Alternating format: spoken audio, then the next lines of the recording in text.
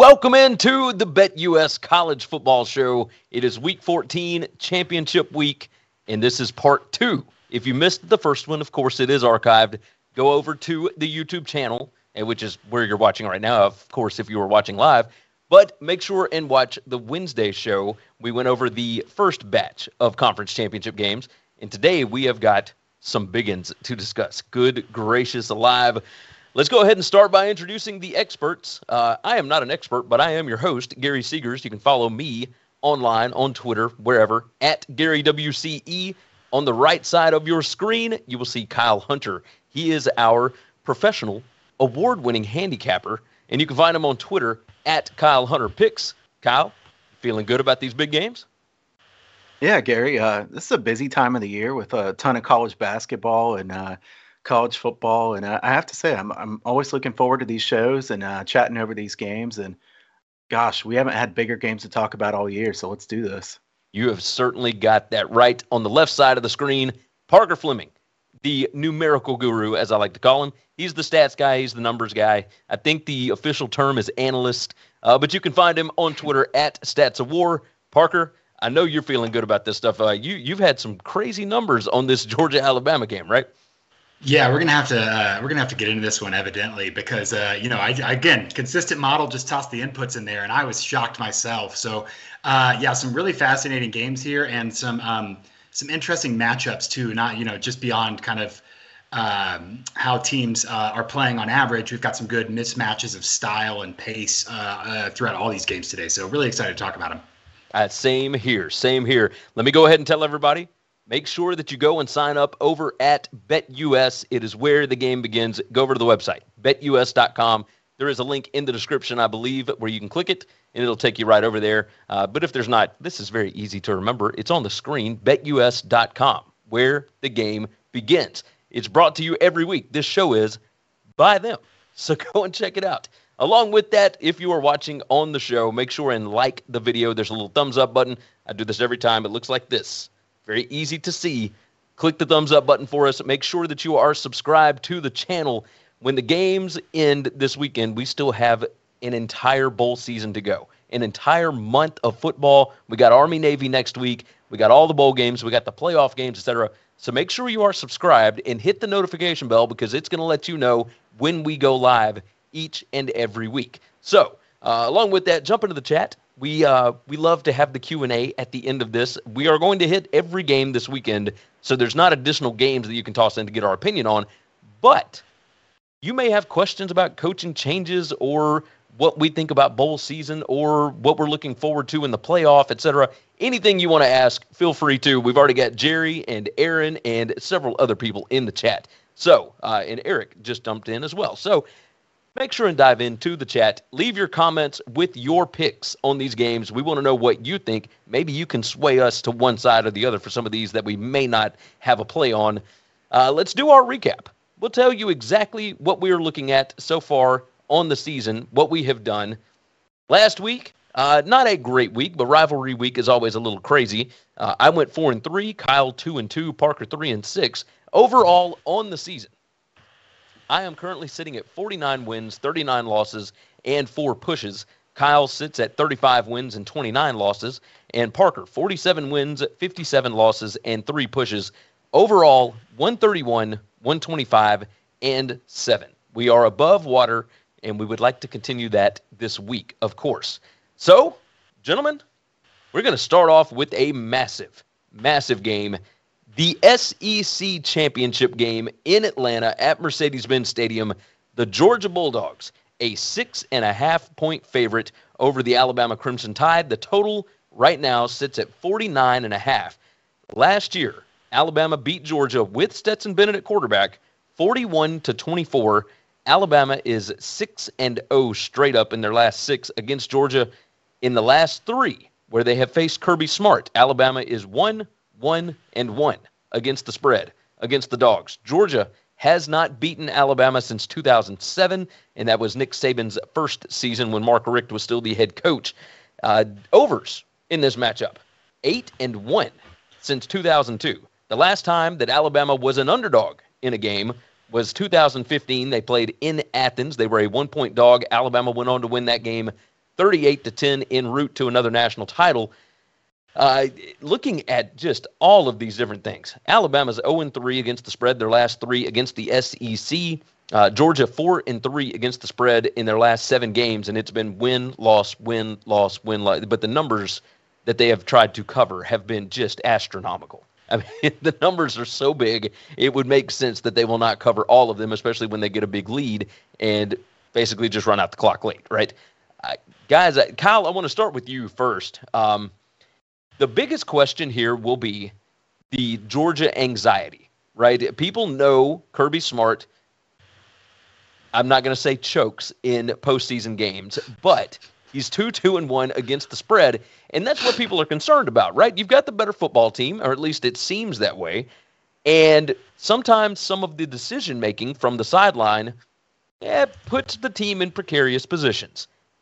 Give me your thoughts on this ball game before we really dive into some numbers here. Yeah, I mean, this is the game that matters so much, and I think it.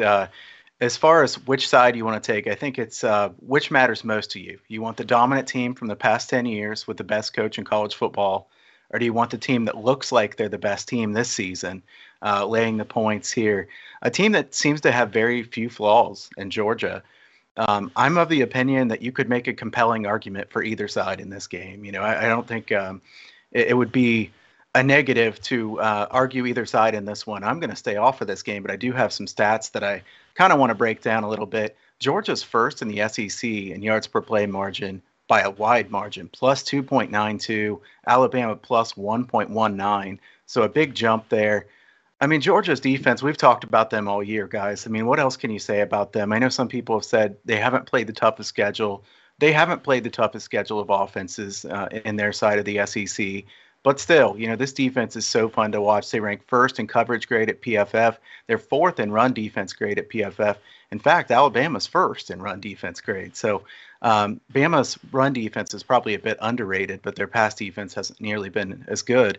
You know, Georgia's coaching staff has done so well, too. And I think we should give them credit because so often we see these teams that are really talented defensively and they don't quite play up to expectations. I know some people say, well, you have that kind of talent like Georgia has. You have to have an excellent defense. But we've seen these really talented defenses not achieve this kind of success in the past. So they've done a great job with the talent that they have. Georgia's the real deal. You know, Gary, I think you know this as well as anybody. Bama better hope they can run the football in this game because if they can't run the football, Bryce Young is in trouble in this game. Bama's allowed 29 sacks in SEC play. Georgia knows the pass is coming. There's going to be some serious heat on Bryce Young in this game. Alabama offensive line, I would say, is the weakest offensive line they've had in many years. You know, having said that, Bama's averaging just 3.46 yards per carry in the SEC, so they haven't ran the ball that well either. Passing attack for Georgia, Stetson Bennett. I still think that he's a bit of a question mark. You know, I think Bennett's played well, but, you know, could he get rattled in a big game? I wouldn't be stunned to see something like that. He has great players around him. The question that I have, too, is this game mean more to Bama than it does to Georgia? I mean, in theory, it should, right? Because Georgia's in the playoffs if they win or lose this game. You know, they don't want to lose to Bama. So it's certainly not a fact that I'm thinking that they want to pass on this game. But, you know, Georgia would be in with a loss. Bama needs to win this game, I think. My numbers and the matchups would point to an under in this game, guys. These two teams have scored a decent amount of points against each other. Like Gary said, 8-1 to the over. So I'm scared to take under 49.5 in a game like this. But I'm going to pass on this game, but I am super pumped to watch this one. You mentioned needing to run the football. Brian Robinson Jr., the starting running back, going to be hampered with a hamstring injury. Might play, but he will be far from 100%. They are looking at Kennedy, the backup linebacker, as a possible running back at this point. I think they've got 4 scholarship running backs that could be out for this game. And Trey Sanders, who is the only healthy running back, is coming off of 2 straight seasons where he had to go out for the year due to injuries. So not an ideal situation. Slade Bolden, who Parker also loves, a wide receiver and punt returner, is also been playing a little bit in practices and scrimmages and whatnot at the running back position. So they are trying to manage the roster, figure some things out, because a lot of the depth that they had to start the season is not there anymore. So it's definitely not an ideal situation. Alabama, I think, can learn from the Tennessee tape a little bit. The only real success that anybody has had against this Georgia defense that really put them on their heels was that tempo that Josh Heupel's team ran with, and Alabama can do that. But I don't know that you can do it through an entire ball game. I think you have to pick and choose where you're going to do that. Parker, I don't even know where to begin with this. Georgia, and this could be a very interesting topic here. Sagarin strength of schedule: Georgia number 51, Alabama number 18. Georgia has only had 6 second-half drives. This is courtesy of Bill Connelly. 6 second-half drives all season where the margin was less than 14 points. 5 of them were against Clemson. Now, Alabama has the 4th at least, and they've had 33 drives in that regard. But it's 2 really good football teams. Net points per drive: Georgia number 1, Alabama number 5. I mean, everything to me points Georgia here. The penalty yards: Alabama's number 107 in the country in penalty yards per game. Georgia is number 12. Stetson Bennett has looked really, really good. And then if he doesn't look good, you've always got the JT Daniels backup option that would be very ironic considering the ways that Georgia has lost the last 2 to Alabama. Parker, jump in here. Tell me your thoughts, because I just don't see this Alabama offensive line being able to give Bryce Young enough time to move them down the field consistently. I agree. I mean, obviously, Alabama's offensive line is a problem. The big deal there that I think is worth noting is, again, Bryce Young, Alabama's quarterback, under pressure for being as young as he is phenomenal. Struggled a little bit recently. Earlier in the season was just lights out there. I think some people have made some adjustments, some depth issues with the offensive line, but he's getting pressured 34% of the time and still completing, almost 70% of his passes in terms of adjusted completion percent. So he's either throwing it away, he's not getting sacked on average as often. Last week's rivalry game notwithstanding. And I think when you look at this game, this is a really nice example of 2 things. One, opponent adjustments. Georgia's defense has not faced an offense as good as Alabama's. This is not 2011. Alabama has a good offense. They have one of the better offenses. They've had good offenses consistently. There are some issues on the margin. You're right. The offensive line struggles a little bit. Their red zone play calling, especially earlier in the season, was bad. They were struggling to finish drives. They're still 32nd since week 5 in points per quality possession. But they're passing a whole lot. They're only rushing on 43.8% of early downs, and they're 18th in EPA per pass, Gary. So high passing rate, high EPA tells me that the quality of this offense is very, very good, and they're able to sustain it. They're not breaking off a big pass every now and then. And so I really think that they'll be able to make some adjustments with pressure and get some pass game going and make Georgia have to play a longer game than Georgia has had to play all season. The issue with Tennessee, right? You, me, or Kyle could sit down playing Madden. We were talking about Madden off air, and write down 15 plays for the first 2 drives. We'll go tempo. We're going to score a touchdown on one of those drives versus Georgia, right? What happens is when Kirby Smart adjusts, what Josh Heupel can't do, and what I can't do even more, I'm not even close to what Josh Heupel can do, is adjust for that, right? That's where the counterpunch is, where college football coaching gets really, really hard. You, me, and a couple friends could sit down with a beer and call plays and score a touchdown on Georgia the first drive, but as soon as Georgia adjusts, we're done, right? And so I think that anyone in the world who can adjust to defensive adjustments is Nick Saban. And so that's non-quantifiable, right? But you kind of have that opponent adjustment and the fact that Saban knows how to attack the counterpunch or absorb the counterpunch. I do think that they'll be able to make Georgia play a longer offense or a longer game on defense than they've had to play. The flip side of that is Georgia's offense has been fine. They're 2nd in EPA per pass, 78th in EPA per rush. They're rushing on 61.4% of early downs. So Georgia, again, a lot of that is game state, right? Even if you're filtering out for garbage time, which I am. But Georgia, high volume rushing, their passing is very selective. Alabama's defense, 2nd against the rush in EPA. They will be able to shut that down. and they're 37th against the pass. They faced a pretty heavy pass slate. People have been passing a lot against Alabama's defense, and they're still pretty good at it. So generally, I think that matchup is almost neutral, the Georgia offense versus the Alabama defense. And then the complements of Alabama's high-volume passing offense, plus being able to do the counterpunch, is why I slightly lean towards Alabama being able to cover this spread. I mean, you look at, trying to find anything on the margin. Field position, they're both the same on offense and defense. Early downs EPA, Georgia has been really, really good on offense at moving the ball on early downs, second overall. Alabama's defense is third. Georgia, when they have to face a third down, which is not often, but that means it's in undesirable situations, 98 in third and fourth down success. Alabama's defense is 18th. Georgia is going to have to string together drives and third down conversions in a way that they have not been asked to do all season. I really, really think that that's going to be the challenge that keeps this game close. I'm certainly not flirting with an Alabama money line, but 6.5 is so many points there. That being said, Georgia's defense has played a weak schedule and held that weak schedule to 27% of their season averages in terms of production and efficiency. This Georgia defense is extremely special. And so a really nice test for kind of the numbers to mix with history, to mix with narratives here to decide how are we going to interpret this game. I don't have an official play. I'm slightly leaning towards Alabama. I don't think we said pizza money in a few weeks. I'm going to throw some pizza money on Alabama, but no official play. I can get with that. One thing for me that I could maybe see factoring into this ballgame, Georgia is number 50 in turnover margin, which is a little bit surprising. Alabama number 20. Alabama does not turn the ball over all that often. Now, obviously, you get somebody coming off the edge on the blind side and Bryce Young doesn't see him. Obviously, you can see turnovers happening. But Alabama has been pretty good at creating turnovers. If they can find a way to make Stetson Bennett uncomfortable, put him in position to have to make throws that he has not had to make all year, yes, there is a path where Alabama could find a way to win this game. I don't see it. I'm going to make an official play for myself, and I'm going to ride Georgia minus 6.5. It's under a touchdown.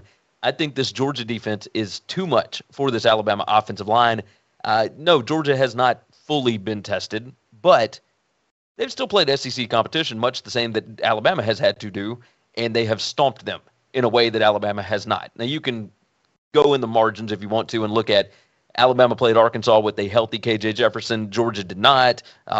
All these different things, right? I just think that Georgia in this position, this is not Alabama as an underdog and Georgia as a favorite. This is Georgia still considers themselves the underdog against Alabama until they beat them. They have not done so, like I said, since 2007. They have been hoping and praying for this specific matchup for since last season. They have been looking forward to getting back at Alabama.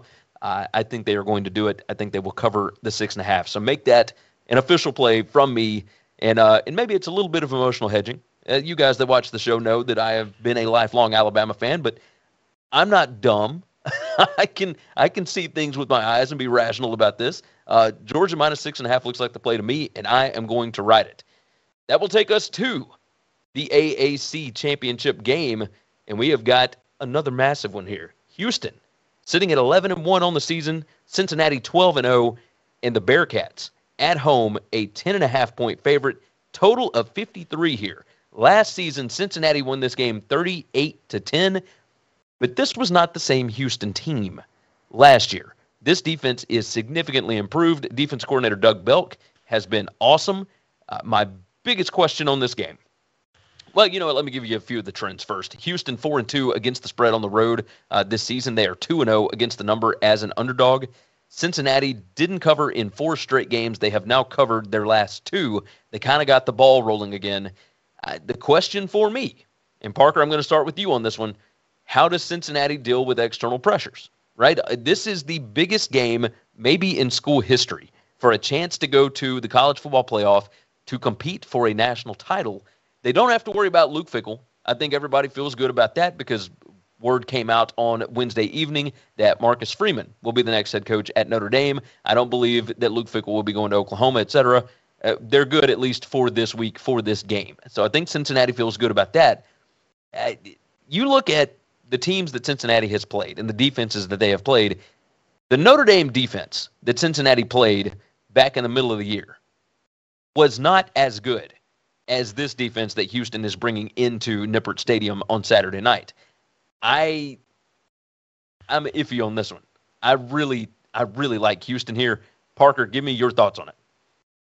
Yeah, so again, this one's pretty interesting in terms of how you adjust for opponents, because you're right. Cincinnati has not played a defense with a heartbeat since Notre Dame. And even at that point in time, Notre Dame's defense, their heartbeat having this may have been in jeopardy. I think if you look at Houston's schedule, though, they haven't played anyone. I mean, let me jump in there. Strength of schedule. Number 123, Sagarin for Houston, number 123, and Cincy, number 87. So, yeah, it's a big difference. And they've played some common opponents, right? And I don't put a lot of stock in common opponents, because we know that in college football, the transitive property doesn't hold, right? If A beats C, B beats C, that doesn't mean that A is going to beat C. But when you look at this, Houston's defense has been keeping them in games.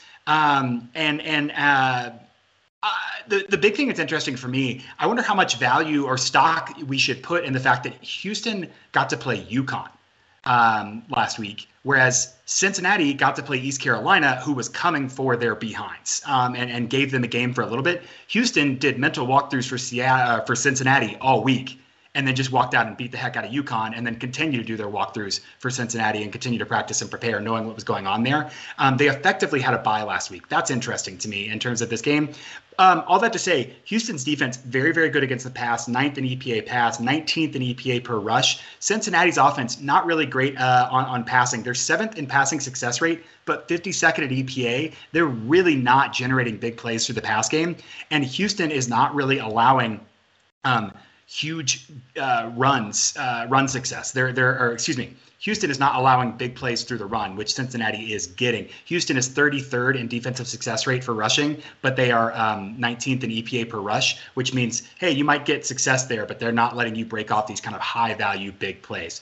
The interesting matchup for me in this is really Houston's offense versus Cincinnati's defense, because I do believe that Houston's offense is the worst unit on the field. Cincinnati's defense is the best unit on the field. But I think Houston's offense has been playing better than they have looked the last couple of weeks. They are 46th in EPA in overall EPA. They're 29th in passing, 83rd in rushing. They're really balanced, though, so 52nd in EPA per rush. I wonder if Holgorsen is not just going to spread it out and run the air raid and kind of sling things around. So given what Houston's defense is able to do, I think that 10.5 is way too many points here, especially because Cincinnati has not really shown us any kind of downfield passing threat. And Houston's shown us multiple times they can keep pace and win a shootout this season. Yeah, I tend to agree. Eric jumps in on the chat. He said, I watched Houston play a pitiful second half at home against East Carolina, which scares me to bet on them. That game was really weird, and I tend to throw that one away a little bit because it was delayed like 6 hours due to thunderstorms in the Houston area. The game ended late. It was supposed to be like a 2 p.m. game. It didn't end until 10:30 or 11. I mean, it was a really weird game. So I don't necessarily toss that one in there. Kyle, when I look at some of these numbers, I was looking at turnover margin to see if there's a way that Houston could create a few more opportunities for themselves. Turnover margin on the season, Cincy is number 3, and Houston is number 6. But if you dig into deeper a little bit, Cincy has lost 9 turnovers in the last 4 games. They did force 9 to make it even. Houston has only lost 3 in the past 4 games, and they've gained 8. Like, they have been able to create opportunities in the last month of the season that Cincinnati has had to really do just to get things back to even for them. I do wonder if maybe that plays into this a little bit. Houston, the number 15 S&P plus defense. They're number 26 in defensive 20-plus yard plays allowed. That's a big thing that I'll look for with Cincinnati is can they use explosive plays to beat you? I don't think they can do that against Houston. What are your thoughts on this one? First, I mean, if we want to play the transitive property game, Houston won 45-10 against Tulsa, and we know how Cincinnati did against Tulsa. So, there we go. No, I mean, it's obviously more Good show, guys. complicated. See you later. Yeah, let's just stop right there. Look, Cincinnati's in a must-win spot here. We know that the Bearcats didn't really play that amazing, as the final score would indicate in their win over East Carolina. I think that game was probably closer than what the final score looks like, because East Carolina had the ball deep in Cincinnati territory multiple times there. They did look great against SMU, but shaky in a lot of their other recent contests.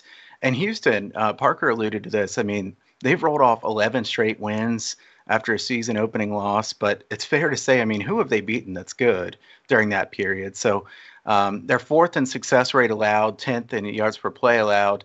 Houston has given up 25 plays of 30 yards or more. So if there's one way you can beat this Houston defense, it's big plays.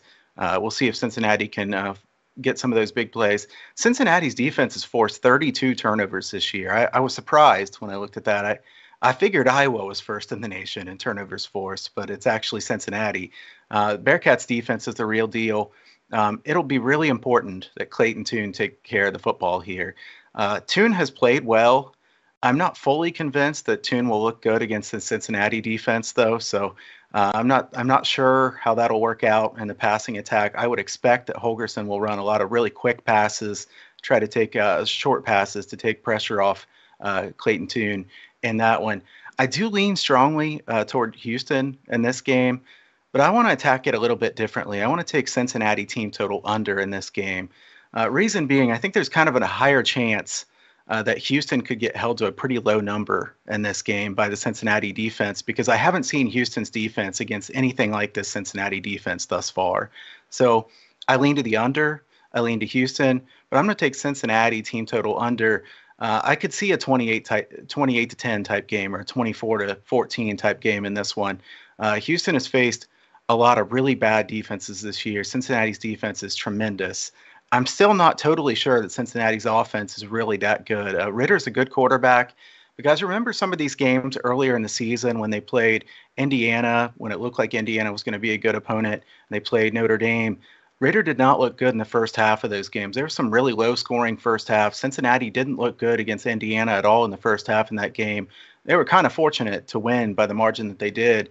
Cincy, 10 of their 12 games this year have seen the first half go under the total. So I would lean first half under the total in this game as well. It seems like Ritter has been a bit maybe too hyped up, a little bit not as quality a play in the first half as what he has in the second half. We'll see if that happens in a game like this. There's a lot of pressure on Cincinnati to win this game. I lean toward Houston, but I'm going to take Cincinnati team total under here. I like it. We all three have an official play on this one. So let's go ahead and read them off. I am riding Houston plus 10.5. Parker is riding Houston plus 10.5.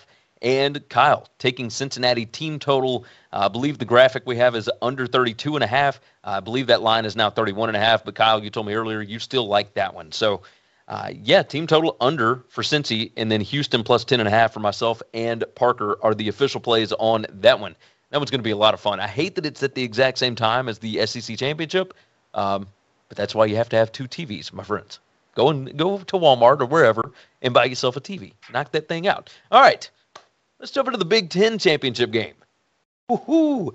Iowa got in by the skin of their teeth last week, and they are playing against Michigan. The Hawkeyes and the Wolverines, and Michigan an 11-point favorite in Indianapolis. The total sitting at 43.5. The last matchup between these two teams was in 2019. Michigan won 10-3. Not a lot of points. Of course, Big Ten football. That makes perfect sense. Iowa 2-1 against the spread as a dog this season. They are 4-1-1 against the number as a dog in the last 6 that they have been in that position. That dates all the way back to November of 2019, I believe. Michigan 5-1 against the spread this season as a 10-plus point favorite. Not typical Jim Harbaugh. It's a little strange. Kyle, I want to start off with you on this one. Iowa number 105 in offensive adjusted sack rate since week 7. That is not a good number against Aiden Hutchinson in that bunch. I just don't know how Iowa stays in this ball game.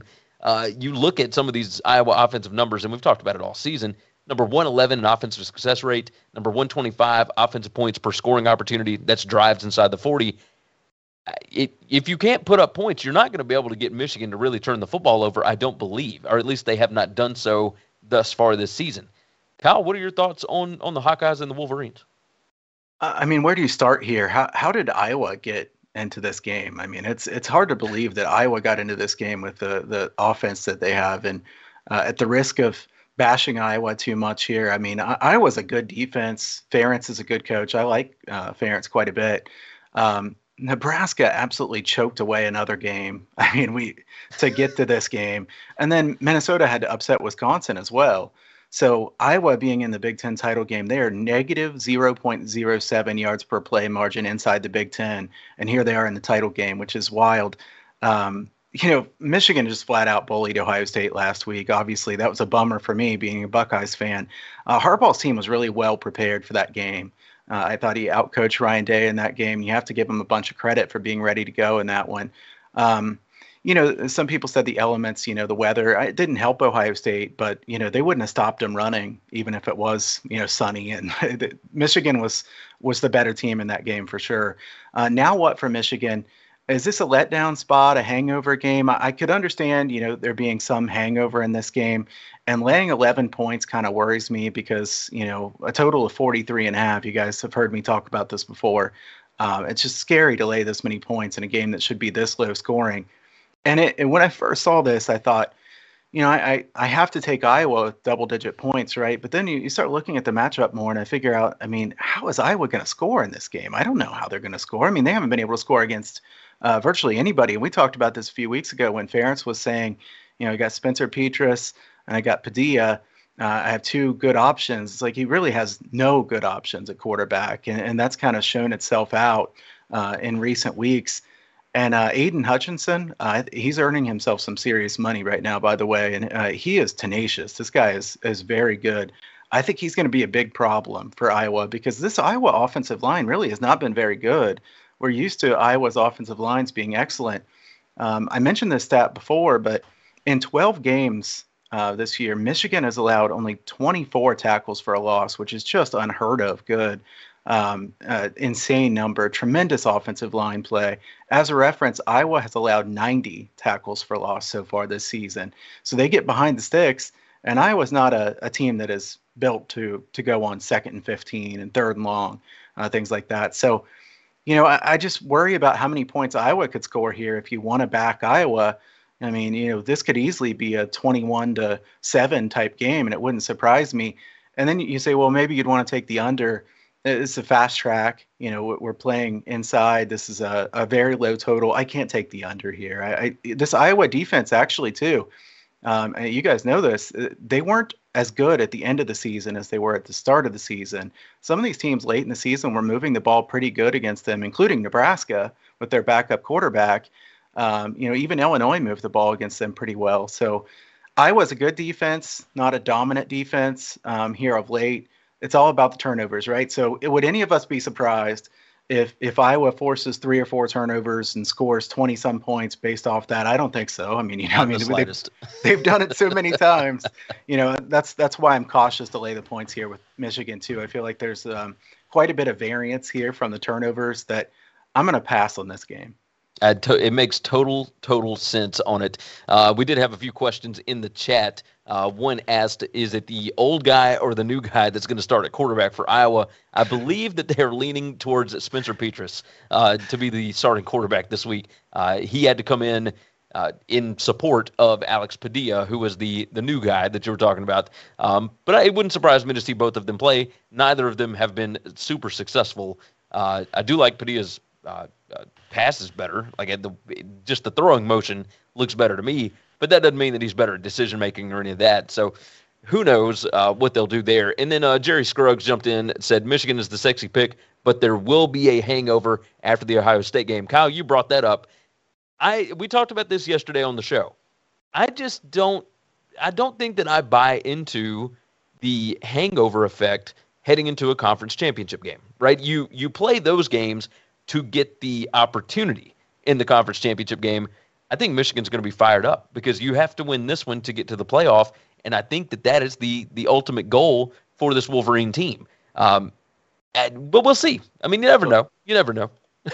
The only comeback I would have for that, which I could see a little bit of hangover, is they are laying a lot of points here, so they don't have to win by 12 points in this one. Where yesterday when we were talking about it, it was a 5.5 point spread, so that is a little bit of a difference. But I agree. It's not like they're going to look ahead and not be up for this game. True, very very true. Parker, on this one. The turnover margin, of course, number 3 for Iowa, number 27 for Michigan, but I believe that has changed pretty. I mean, it was so drastic early in the season for Iowa that anything they did the rest of the year, they were still going to be ranked relatively high. Michigan has done a really good job of taking care of the football. When you look at net points per drive, things like that, Iowa's number 41 in net points per drive. Michigan is number 4. I really believe that the only hope for Iowa here is turnovers. And as Kyle said, would it surprise anybody if a Harbaugh-coached Michigan team found a way to turn the ball over in a game like this? I don't think so. What are your thoughts on this?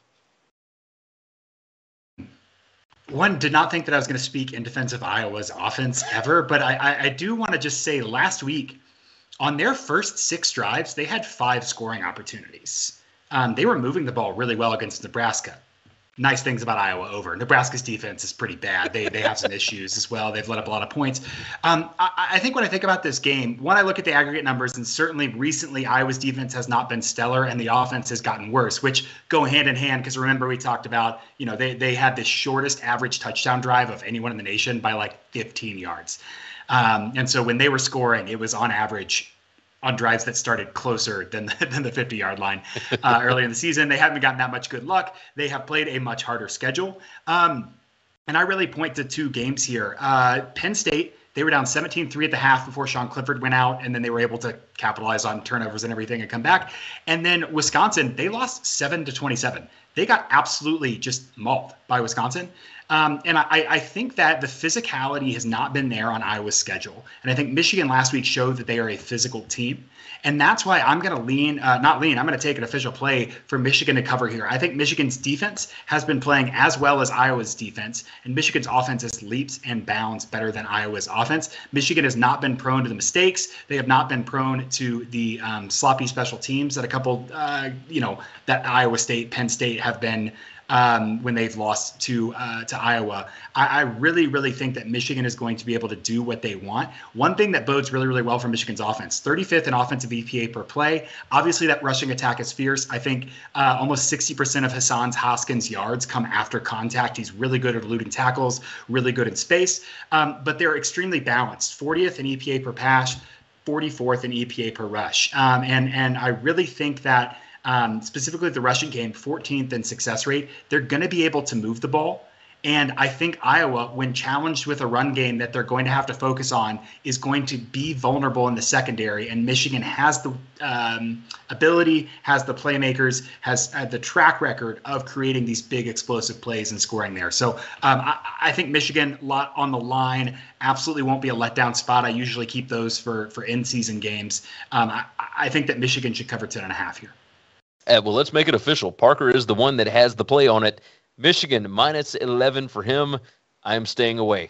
Both of these coaches scare me.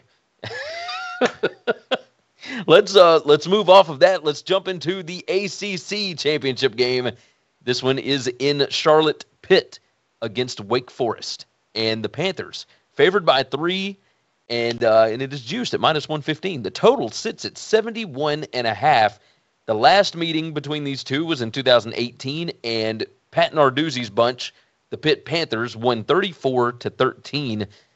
Dave Clawson, the Wake Forest head coach, just won ACC Coach of the Year, so congrats to him. But Pitt, 7-2 against the spread their last 9 this season, all of those as a favorite. Wake Forest, 4-2 against the spread in their last 6 games. They are 0-2 in that span as a dog. That is certainly not good, considering they are a dog in this matchup. You look at some of these numbers here, and Parker, I'm going to start with you on it. Pitt, number 4 in defensive adjusted sack rate since week 7. Wake Forest is number 44. If Pitt can cause Sam Hartman to be uncomfortable, and of course that is easier said than done, I think Pitt has a chance to run away with this game. I mean, there is obviously a reason why they are favored here. What are your thoughts on the Panthers and the Demon Deacons? I definitely liked what I saw out of Pitt's defense. It looked a little more vintage Pitt against Syracuse. And I think their offense has been so good. Obviously, there's pace issues with like keeping up with an offense that's scoring so much. And where they have struggled this season, you think about like the North Carolina game that was really close. They have really struggled with a quarterback who's mobile. I mean, Sam Howell turned into Trevor Knight in that game and was just running all over the place. And Sam Hartman Trevor Knight really reference. Nice. Didn't think you were hearing that when you woke up this morning. No. Subscribe to the Bet US podcast where we talk about the obscure Big 12 players from 10 years ago. But anyway, Sam Hartman's not Trevor Knight is the point I'm trying to make here. And he hasn't been super mobile. You know, they run that slow mesh and they've been very efficient and they've been able to put up points. But I don't think they're going to give Pat Narduzzi's defense any kind of unique wrinkle that he's not prepared for, any kind of dimension to the game that might exploit that defense. And then on the flip side, man, Wake Forest defense stinks. It is bad. And look, they have low talent ratings. They have low recruiting. I get it. They're kind of out-kicking their coverage on offense here. So, like, I'm not dragging them. Their defense is a Wake Forest defense. Their offense is like a Power 5 offense. That's kind of the difference this year. And so I think with Pitt's offense, they'll be able to score at will. The one thing I look at is how well both of them will kind of match up in finishing drives. Because, again, Pitt's offense is 49th in points per quality possession. Wake Forest defense 106th. On the flip side, Wake Forest offense 3rd in points per quality possession. Pitt's defense is 59th. So if Wake Forest can take advantage, pop off a few big plays, even if they're not very successful on average, Wake has won a couple games where they have been negative success rate generally. And so if they can break off one or two big plays, maybe they can keep this close. I think Wake absolutely wants this to be a shootout. My line is almost exactly at the spread here, so I don't love this game as an official play. I'd slightly lean towards Wake Forest just being able to kind of create a shootout situation. And, you know, that Army game, they were scoring every other second. It felt like if they can do that, which they've shown they can a couple times, they can keep it close. But if Pitt's defense is typical Narduzzi, you're right. This could get ugly. You mentioned big plays, et cetera. On the other side of the field, Pitt, number 4 offense in 20-plus yard plays, and Wake Forest defense, number 102 in 20-plus yard plays allowed. That is not a good matchup. Not a good matchup at all. Turnover margin, this might be one of those where you could see a few more possessions. Wake is number 6. They don't turn it over much, and they do create turnovers quite a bit. Pitt is number 43 in that regard. And when you talk about discipline, Pitt, number 115 in penalty yards per game. Wake Forest is number 68. So Pitt on the back end of the FBS 130, just not great there. Net points per drive, these two teams are very, very equal, Kyle. Pitt is number Pitt is number 15. Wake is number 16. Give me your thoughts on this one. I mean, it looks like two big-time offenses, and Pitt just happens to have a little bit better defense. Kenny Pickett's the guy I was most wrong about this season coming into the year. What a fantastic season for him.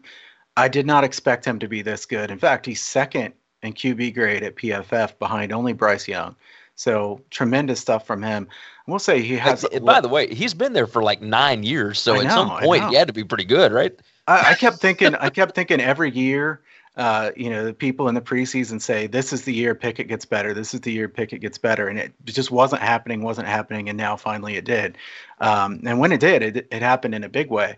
He does have 11 turnover-worthy plays in his last 5 games after having only 0 in the previous 4 games. So that's one minor concern for him. Sam Hartman's been great, too. We can't undersell him too much. 6th in QB grade at PFF. In my opinion, guys, I think Wake Forest has a clear coaching advantage in this one. I'm not taking Narduzzi against Clawson in a coaching matchup. Having said that, the talent advantage is clearly Pittsburgh, in my opinion. So it makes the side a bit, murky for me. I don't know exactly what to do with that because I hate laying points against Clawson. He's actually 46-35 against the spread all time as an underdog. So he's been very good as an underdog long term. Wake Forest has been a fun team this year, and I like a lot of things about this team. But this Demon Deacons defense is really bad. Like Parker said, And I don't want to hear people say, well, they only allowed 10 points last week against Boston College. I did have a selection, a premium selection last week on the under in that game at the last minute because of the weather forecast. That game was played in 30 to 35 miles per hour winds. That'll help a defense a lot. You get out there in 30 miles per hour winds. It's a lot easier to stop the other team, turns out. The previous 3 weeks, let's look at how those went. Wake Forest allowed 55 points against North Carolina, 42 points against what I would say is a mediocre NC State offense, and then 48 points against Clemson. And we know Clemson was a weak offense this year. So what is there to make us believe that Wake Forest could stop Pitt in this game? I don't think there's really anything. The weather looks good for this game. These two teams rank 4th and 19th in tempo. There's going to be a lot of snaps in this game for sure. I certainly lean full game over, but I like Pitt team total over a little bit better here because I just don't see Wake Forest getting the stops against Kenny Pickett and that Pitt offense. I really like the direction that you went with that. Pitt team total over 37 is the official play for Kyle. It is going to be really tough for Wake Forest to stop Pitt. On the same token, I mean, Wake Forest could absolutely hit some big plays like we talked about, but I do like Pitt to be able to score there. So I like the direction that you went with that one. We do have one more game. Let me go ahead and remind everybody to hit the like button for us. Had quite a few people watching today, and there are still more people watching than have liked the video. So like that video for us. Make sure you are subscribed and hit the notification bell because that is going to let you know when we go live for bowl coverage that will start. Of course, we've got Army-Navy next week. We'll have some things to discuss, but bowl season is coming. The playoffs are coming. The national title is coming, etc. Make sure and hit the notification bell and share the show out. Tell your friends about it. All the good stuff. If you have not already, go and download the podcast. What are you doing with your life if you hadn't done that? The BetUS Football Podcast, that is the NFL show and the college football show, all wrapped into one neat little podcast form. You can catch both shows in the audio format. So go ahead and check that out and leave a nice 5-star review for us over on Apple Podcast. Let's dive into this one. USC is heading to Cal in a makeup game. Now, this is just such a strange situation. We don't typically have these, but obviously Cal had some issues earlier in the season with COVID and whatnot. Just a few weeks ago, they did not have enough players to be able to play against USC, so they scheduled it for this weekend, knowing that both teams would not be in the conference championship game. Cal is a 4-point favorite now. This line has moved quite a bit. The total is 58. USC won the last matchup between these two. It was in 2019, 41-17. USC covered against BYU last week, but they were 0-5 against the spread before that. Now, USC, I don't know if they were rejuvenated. I don't know what happened. They played a lot of younger guys, a lot of guys that hadn't gotten a ton of playing time. Jackson Dart starting at quarterback, etc. Cal is 4-2 against the spread in their last 6, but they are 1-2 against the spread in their last 3. They make no sense. The Golden Bears make no sense. They beat Oregon State, and yet they lost to Arizona. They do this all the time. Justin Wilcox can't seem to find an offense that works for him. The defense, it's still pretty good. Still pretty good. I look at some of these numbers, and it just blows my mind. Kyle, I'm going to start with you. USC, number 127 in stuff rate. Cal is number 5 in offensive line opportunity rate. Cal is number 36 in yards per rush. You look on the other side, Cal number 65 in stuff rate. USC is number 18 in opportunity rate. The rushing attack for USC last week gained 210 yards against BYU, and that was without Keontae Ingram in the game. None of this makes any kind of sense to me. Give me your thoughts on it. Do you have a feel one way or the other? In this case, guys, we did not save the best for last as far as these games. Which team cares about this game? Yeah, definitely. I mean, it's hard for me to get too excited to talk about this game after Mark was saying in the chat that Kyle's really fired up compared to normal. I'm less fired up about this game. I was kind of looking up as you were talking, though, Gary. Justin Wilcox, I knew he'd been good as an underdog and not good as a favorite. 21-8 against the spread as an underdog, which he's about 500, it looks like, overall. So, which means he's not been good as a favorite. I don't want to trust Cal here in this game. Like you said, they've been not trustworthy at all. At the same time, what kind of effort are we going to get from USC? I really don't know. I think this is one of those games where USC, with the kind of talent they have defensively, to be 113th in yards per play allowed is really just shocking to me. 117th in defensive success rate. Wilcox, I back as an underdog, as a favorite. I'm not interested. In a game where I'm not sure that either team cares a whole heck of a lot, I would lean to the over, just because I think that, in college basketball, we see the same. At the end of the year, when the games don't mean anything, there's more overs than there are unders. And when the game means a lot, there's more unders than overs. I think that's the same case in college football. I really don't think that this game is as much stats based as it is who do you think is motivated. So if you think you have some kind of edge as to which team is motivated in this game, that's what you would want to go with and pick this one. But I don't pretend to know which team is more motivated here. I'll lean to the over and totally pass on the side. And the question for me is Lincoln Riley going to be at the ball game? And maybe some of these guys are playing for their position on the team. We'll see.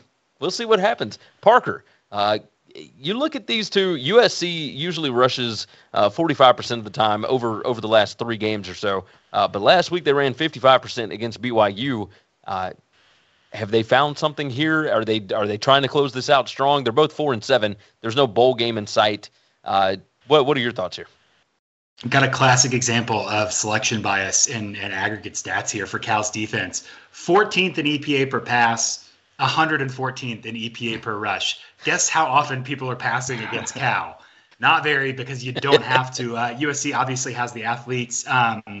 It's funny that Cal is favored. I mean, USC has been a disaster, a little bit of a rough deal with them covering against BYU last week. They're 22nd in offensive success rate since week 5. I do think they'll be boring and just kind of run the ball. And just, I'm sure Lincoln Riley has talked to them about like, hey, let's just, Caleb Williams is probably coming, but let's see what Jackson Dart has in the tank. Let's just experiment, see what's going on. I don't think Cal is very good at all. I do think it's funny. I have a friend who's a really early bettor, and he's got a ticket from earlier this season with Cal 4.5 that they're still honoring, plus 4.5. So he's gonna make some money this weekend, I think. But man, blind resume, Cal should win this big. When I start looking at who Cal actually is, I'm a little bit worried that USC should be able to run the ball pretty well against them. I love college football, and I know there will come a time soon when I long for even the most random college football game. I can confidently say, guilt-free, I am not devoting an ounce of attention to this game this weekend. Now, I will, because this is the only game on in the night slot. Of course, they give us a Pac-12 After Dark game on FS1, I believe it is. It's 11 p.m. Eastern time. It'll be the only game on in that slot, and it'll be the last regular season game before we get to the bowl games. I'll have it on. I'll watch something because I'll be doing notes and getting ready for the Sunday stuff. But yeah, I'll watch a little bit. But as far as leaning one direction or another, I'm with you guys. There is no way that I'm going to bet on either one of these teams because anything can happen, especially in a Pac-12 After Dark game. I don't feel good about either of them. So we won't have an official play on that one. But that does move us into Q&A, etc. Here's the first question in the Q&A. The Polo says, Parker, are you growing a man bun? Would you like to answer that? Some might even say a half. Yeah. It's getting there. It is getting there. Hey, how about this? I'll start with this one. Kyle, let's get you first. What do you think about Marcus Freeman as the head coach of the Notre Dame Fighting Irish? I like Marcus Freeman. I'm excited for him. I hope he does well there. I'm rooting for him, certainly. Really good defensive mind. I think if he can surround himself with the right people, he can do a good job there. I don't think it would be too fair to judge him based on 1 or 2 years, but I think he'll do well. It's not this home run hire that you're sure is going to be amazing right away. It's kind of surprising that they move so quickly, right? So that's kind of my biggest takeaway. That was mine as well. They moved incredibly fast. I don't believe that they have officially offered him yet, but within the next 72 hours or whatever, they're going to officially offer him the gig. Tommy Rees, the offensive coordinator, is staying. The offensive and defensive line coaches are both staying. Basically, nobody's going with Brian Kelly down to LSU. Okay, Parker, what do you think about this? Conspiracy time. What if Notre Dame saw that the committee was going to ding them for not having a head coach in the playoff rankings, and they said that they offered Marcus Freeman so that they have a head coach, and then they're just going to hire Luke Fickell at the end of the season anyway? That would be atrocious. There's no way they're actually doing that. But I just had to float one more crazy theory here. I love Marcus Freeman. I think he's really well regarded for his schematic mind, which a lot of times, like ex-players, he's, he understands the game, he's a good recruiter, whatever. It's like, no, Marcus Freeman is a defensive wizard. And so I like that a lot. I like that as a new generation for Notre Dame. So again, I think that their defense has been very good this year. He handled the responsibility really well. Obviously, they have some offensive stuff to work on, but it looked like Tommy Rees ironed that out throughout the season. So, the fact that the whole staff is staying, the continuity certainly works in his favor. I like it a whole lot. I'm with you. I don't see a ton of questions here. Well, hold on. PMAT said, bankroll question. Curious what you three think pizza money is as a percentage of one's 1 unit bet, standard 1 unit bet. So for me, pizza money is basically half a unit, sometimes even less than that, maybe a quarter of a unit, just to have some juice on the game. Kyle, what is pizza money to you? Yeah, a quarter unit, or maybe even 2/10 or something like that. When I say pizza money, I mean pretty small. I sometimes if you want to have action on a game, you want to have pizza money. You just want to make sure that you don't have so much on it that it's going to bother you afterwards if you lose. So, there's plenty of games to pick from, and there's going to be selections you feel strongly about. So if you're putting pizza money on a game, just make it fun. Just don't. That's my biggest advice. Not a certain dollar amount or anything. Just make sure that if you lose that, it's not going to hurt you much. Yes, I agree 100%. Let's take that and let's go to our best bets for today. And Parker, we're going to start off with you. Which games do you like the most? I really like Houston to keep things close against Cincinnati. 10.5 is a lot of points. And then I think Michigan puts on a pretty good showing here against Iowa and covers 11. I am going to ride with the Georgia Bulldogs to absolutely hammer Alabama. Given the opportunity, I think they will take it. They will cover the 6.5. It's less than a touchdown. I'm all in on it. Houston, plus 10.5. I like it the same as Parker. I think that defense is going to keep them in this game. I think it's going to be tight in Nippert Stadium. Kyle, what do you like here? I'm going to take 2 team totals here this week. I'm going to take Cincinnati team total under and Pittsburgh team total over. And I just want to say, too, that it's nice to have a book like BetUS where they do have team totals available, because I know not all books have that. So Gary Garris talks about how important it is to have BetUS and what a great sports book it is. And I just want to say it's nice to have team totals as an option, especially this time of the year, guys, where there's not near as many games to pick from. You have certainly got that right. Good gracious, what another fantastic show, another fantastic weekend of college football. I am excited about it. And I'm excited about, of course, the 4-team playoff, etc. All of that's going to be announced on Sunday after the games. It's going to be a lot of fun. We did have somebody jump in and ask us about our predictions for that. Hit us up on Twitter. You can certainly do that. That is in the description. Parker is at Stats of War. I am at Gary WCE, and Kyle is at Kyle Hunter Picks. And then we'll talk to you about it. We'll try and figure all that out. I'm still trying to weed through this. I know we're getting close to Saturday, but I'll make some predictions. Probably put them out on Twitter in the next 24 to 48 hours or so. So we'll get it figured out. With that said, head over to BetUS. It's where the game begins. The website is easy. BetUS.com. Simple to do. So go ahead and sign up over there. Take advantage of all the things that they have to offer, and make sure and like the video. Again, subscribe to the channel, hit the notification bell. We're getting towards the end of the season, but that does not mean that the content is done. So make sure the notification bell is clicked. That'll let you know when we go live for bowl coverage, for playoff coverage, for off-season content, etc. Just hit the notification bell. Very easy to do. Jump into the comments. Let us know what your picks are this week. We appreciate everybody that has jumped in on the chat. Justin, Aaron, Mark, Eric, etc. You guys are awesome for being here every single time. I don't know the best way to say it. Just thank you. We certainly appreciate you guys. With that said, we are going to get out of here. Hopefully, all of you have winning tickets this week, and hopefully we do the same. For BetUS, where the game begins, we'll see you all again next week.